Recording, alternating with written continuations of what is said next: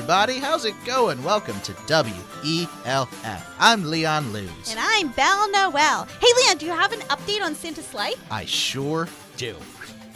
Okay, can you tell me? How's it doing? Can it fly? Well, the Christmas spirit is up. So Okay. people are singing more and they're doing everything in the Christmas spirit. Well, that's good. But guess what? There is a new problem. Oh, no. Yeah. So apparently the sleigh got in the air and it was flying, doing Okay. a test flight. Everything was okay. All right. And then the rein Santa holds on to for the reindeer broke. Stop. Yeah, so a lot of the reindeer got away and they were flying all over the place, just, zipping all over the world. Oh, my God. Well, did they get them back? Well, luckily enough, the reindeer know, when to come back. They know who's got the best oats. Well, yeah, we do. So, of course, they come right back to the North Pole. But, so, check this out. The reindeer got away. Santa wanted to make sure that doesn't happen again, so he came to the bow department. The bow department for the reindeer?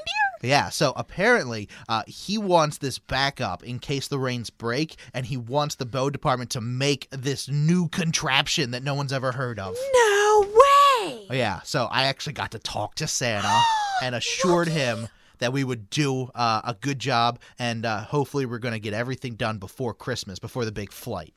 Wow, well, you better go get to work. I know. I'm working really, really hard. I know that the tinsel department's working really hard, too. Really? We keep getting all these orders for entire trees made entirely out of tinsel. Oh, wow. Tinseled trees. I've Yeah. seen them before. Yeah, I mean, they're really cool. They're really sparkly. Is that the kind you have in your house? Maybe? Yeah, I think it is. But they're really hard to make because normally we just make enough tinsel to go on top of your tree. Right. But to make an entire tree all out of tinsel, it's like twice the work. But luckily, Mrs. Claus, she's been sympathetic to us tinsel thinkers, so she's been giving us extra candy canes. Oh, Mrs. Claus is the nicest. I know. So we've been getting all these candy canes to help us keep our spirits up and to work tirelessly into the night. Oh, wow. So I hope she stops by with some candy canes at the bow department because, her candy canes really are the best. They really are the best. So did you know what, Leon? Mrs. Claus is telling me this. She said that candy canes weren't always red and white. Really? Yep. Back in the day, they used to be just plain white. Just white? They didn't taste like mints. Oh, no, really? Yes, really. It was all just sugar. Just sugar? I mean, it's all sugar now, but it kind of tastes like mints. It was just pure sugar. It was just one little stick. And it was no pretty stripes. Oh, wow. I mean, you do like the stripes on the candy cane. Yeah, it gives it a little bit of a festive flair. Yeah. I've seen blue candy canes. Blue candy canes. Yeah, I've seen green ones too. I've heard there are chocolate candy canes. I haven't had one of those before. Me either. I don't know if I would like that with the chocolate and the mint. I'm a purist when it comes to the candy cane. I like a white and red stripe, and that's it. Yeah. I kind of like, whatever Mrs. Claus is really making. Like, if she's like, hey, you want some candy canes? I'm like, okay, Mrs. Claus, I'll take some candy canes. Yeah, that's true. And did you know, she also told me that candy canes were originally, not invented, but they used to give them out to kids. Really? To kind of, keep them interested in the sermons at church. So they gave them pure sugar. Pure sugar, just to kind of, I mean, hey, if someone's giving me a stick of pure sugar, I'm not going to complain. That's right, yeah. Especially if it's Mrs. Claus's candy canes, That's a good way to do it. I mean, give candy to kids, and they're like, oh, I'm on board. How do you think they get the red stripe on there? Oh, I don't know. Is it, are they painted on?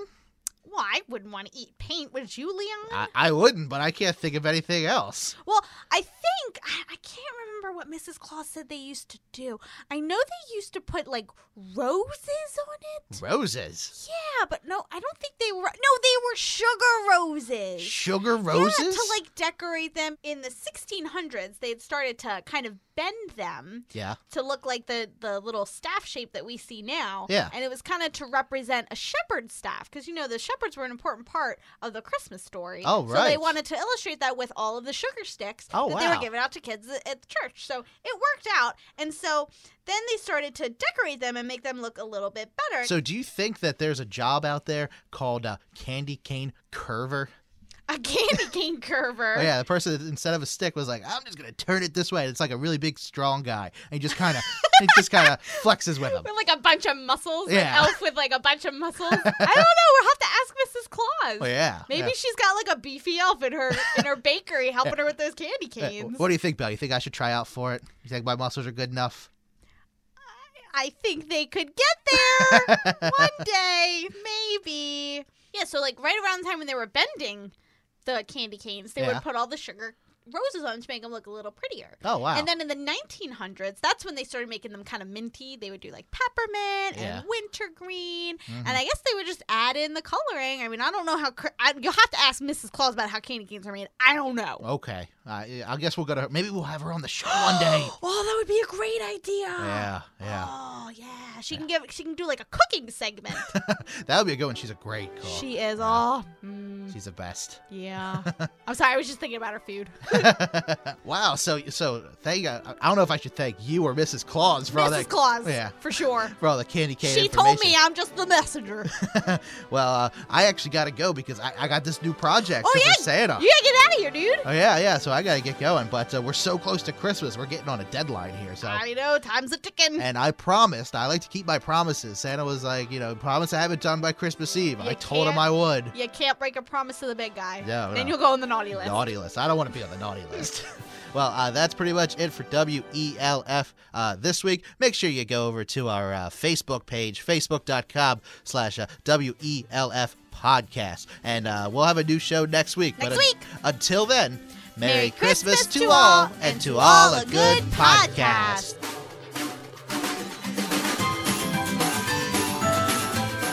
This has been a production of Brando Cash Entertainment. Music by Pitch Feather and the United States Marine Band. Research by Lynn Holthouse.